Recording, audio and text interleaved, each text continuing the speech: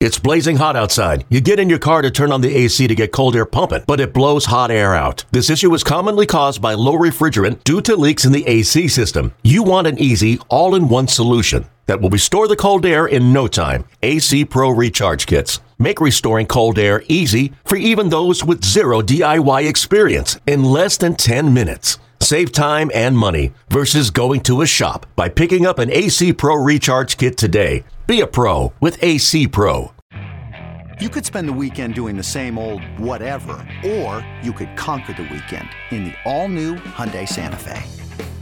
Visit HyundaiUSA.com for more details. Hyundai, there's joy in every journey.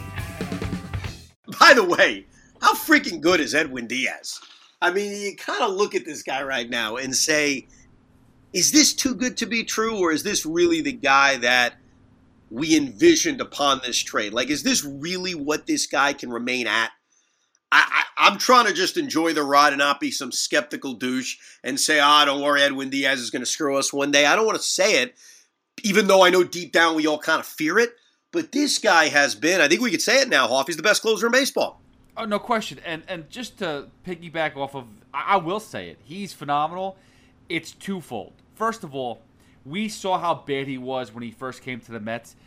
Was he really? He had some bad moments, but when he first came to this team, he wasn't terrible. He just had he had some really bad rough patches, which made him really bad, and you couldn't justify the trade of giving up a Kelnick and bringing in a Robert Cano contract. And with the Wilpons being who they are, being so cash, was not cash rich like Steve Cohen, it made the trade look worse and made Edwin Diaz have all that pressure.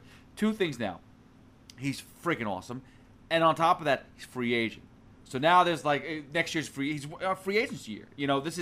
He could possibly walk at the end of this. So now it's highlighted the fact that he's this good. Is it because it's a free agent year for him, a walk year? I know that Benigno is always a big proponent of that. And I know that a lot of guys will have big years and contract years. I don't necessarily know if that's it, more than maybe Edwin Diaz is A, 100% comfortable now pitching in New York City, and B, just at the pinnacle of his game. I mean, he throws 98 miles an hour. He's got one of the nastiest sliders in baseball. And here's the thing, and I know this is unquantifiable, okay? And I may have to eat this at some point in October. Armando Benitez, who I think is the guy that puts the fear of God in all of us, because Armando Benitez was an elite-level closer. Armando Benitez, I could argue, is the greatest regular season closer, pound for pound, in Met history. I can make that argument over anyone you want to come up with. Tug McGraw, John Franco, Jesse Orosco, Billy Wagner. In the regular season, Armando Benitez was amazing. Okay, now hear me out. But in big moments in the regular season, Armando Benitez would show his true colors. And so it was almost a sign of things to come. And obviously we know about October. I don't have to sit here and repeat all of them, whether it's Game 1 against the Yankees, Game 6 against the Braves. I know it was the second inning of work, but the Mets are 3 outs away from forcing a Game 7 in the 99 NLCS, and Armando Benitez gives up a game-tying hit to Ozzie frickin' Guillen. I'm not going to forget that. The home run to JT Snow against the Giants in 2000. He was the ultimate choke artist when it came to closers, all right? But he used to give us signs of it during the regular season. This year, I'm not talking about the past, this season, Edwin Diaz, to his credit, has given us zero signs that the moment's going to melt him down. And if you remember back to the no-hitter, I'm not saying the no-hitter was the end-all be-all for me or the end-all be-all for you, but for that team, for Edwin Diaz, there was pressure when he took them out in the ninth inning to not give up a hit. And so it was kind of like a weird test drive about what the playoffs are going to be like. And I think in the big moments during this regular season, where the Mets are in a pennant race, let's face it, they're in a do-or-die race with the Atlanta Braves. They're, I don't think, ever going to run away with it. I mean, look, they're on pace to win 100 games. They haven't run away with it. This is not 2006. But in every big moment in the regular season that Edwin Diaz has had, he has come up big, which leads me to believe that while he may implode and has imploded in regular spots, it's not equated to the pressure. Armando Benitez blew it in big moments. It was simple. Big moment, he sucks. I don't get that impression with Edwin Diaz. And look, I may have to own that if he's blowing Game 5 of the divisional series. I'm just saying that as we watch him dominate right now, I'm not seeing, and this is maybe just wishful thinking, I'm not seeing that the big moments are necessarily getting to him. Okay? How much of that, and I hate to do this because I feel like this is the easiest follow-up question is, how much does Buck Showalter have to do with that? Because you look at Luis Rojas, you look at Mickey Callaway, the fact that they had no idea how to use their bullpen, use a guy like Edwin Diaz. You know, he'd work 3 days in a row. He'd get blown up in one day, and then he'd be back on the mound again the next day. It'd be like the same situation. It's like, at least Buck, I think, understands how to use Edwin Diaz and make him the best. I don't know. Honestly, because here's what I would ask you about that. And if this is not a knock on Buck, it's more just trying to answer that honestly. What has he really done differently with Edwin Diaz? Edwin Diaz has been great this year. Like, he uses him in closing situations. Sometimes he'll bring him in the eighth inning like we saw in Los Angeles. Like, I think it's more about Edwin Diaz. And maybe it's just him growing up. Maybe it's the amount of experience he has in New York. Maybe it's just him being at his elitist level at his craft. He's at the top of his game right now. Maybe it's just his confidence. I mean, Edwin Diaz has a swagger to him now. So look, I'd love to give Buck credit for a lot of things. But look, here's the thing about Buck, and I'm not ripping him for this. It's an observation. In Game 2 of this doubleheader, another game in which the Mets can't buy a freaking hit. They're fortunate as all hell that they took the lead in the 10th inning. Pete Alonso on an 0-2 pitch gets hit by a pitch. All right? Then there's the error by Michael Givens, all right? Commits the error. He then decides, okay, I got a 1-run lead in the 10th inning. I got the top of the order coming up. It's the second game of a doubleheader. Yohan Lopez, sink or swim. That's what he decided. Yohan Lopez, sink or swim. And all of us, every single one of us, as he's facing Frankie Schwindel with the bases loaded and 1 out, is assuming he's going to sink. And we're all going to say, all right, you know what, this sucks, but I get it. Game 2 of a doubleheader, just go win Sunday. And it works, and I think our view on Buck is, see, he's a freaking genius. No, he basically said, I'm not going to blow my bullpen out in the second game of a doubleheader, and somehow Yohan Lopez had the balls of stone, and he got a huge double play, and Eduardo Escobar didn't F it up, and Eduardo Escobar didn't kick the ball around. So I love Buck. I think he does a lot of things we can't measure as far as confidence with maybe these guys in the room. So to your point about Diaz, who knows? He may have an impact on that we don't see. But a lot of what happens sometimes is just flat out luck. The Mets were lucky as hell to win the second game of that doubleheader.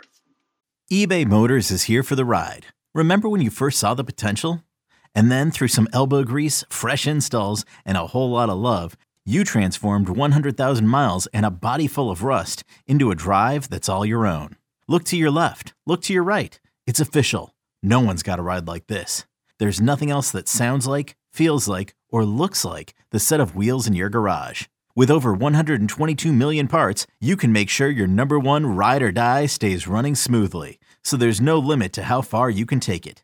Brake kits, turbochargers, engines, exhaust kits, roof racks, LED headlights, bumpers, whatever your baby needs, eBay Motors has it. And with eBay Guaranteed Fit, it's guaranteed to fit your ride the first time, every time, or your money back.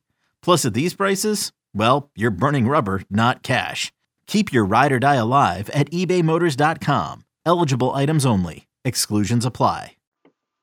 Listen, luck is good. I'll take luck any day as long as we're winning. Listen, we are 2 games short of 60 wins at the All-Star break. It's freaking amazing. Did you see the numbers, by the way? I don't know if I have the tweet up. Here it is.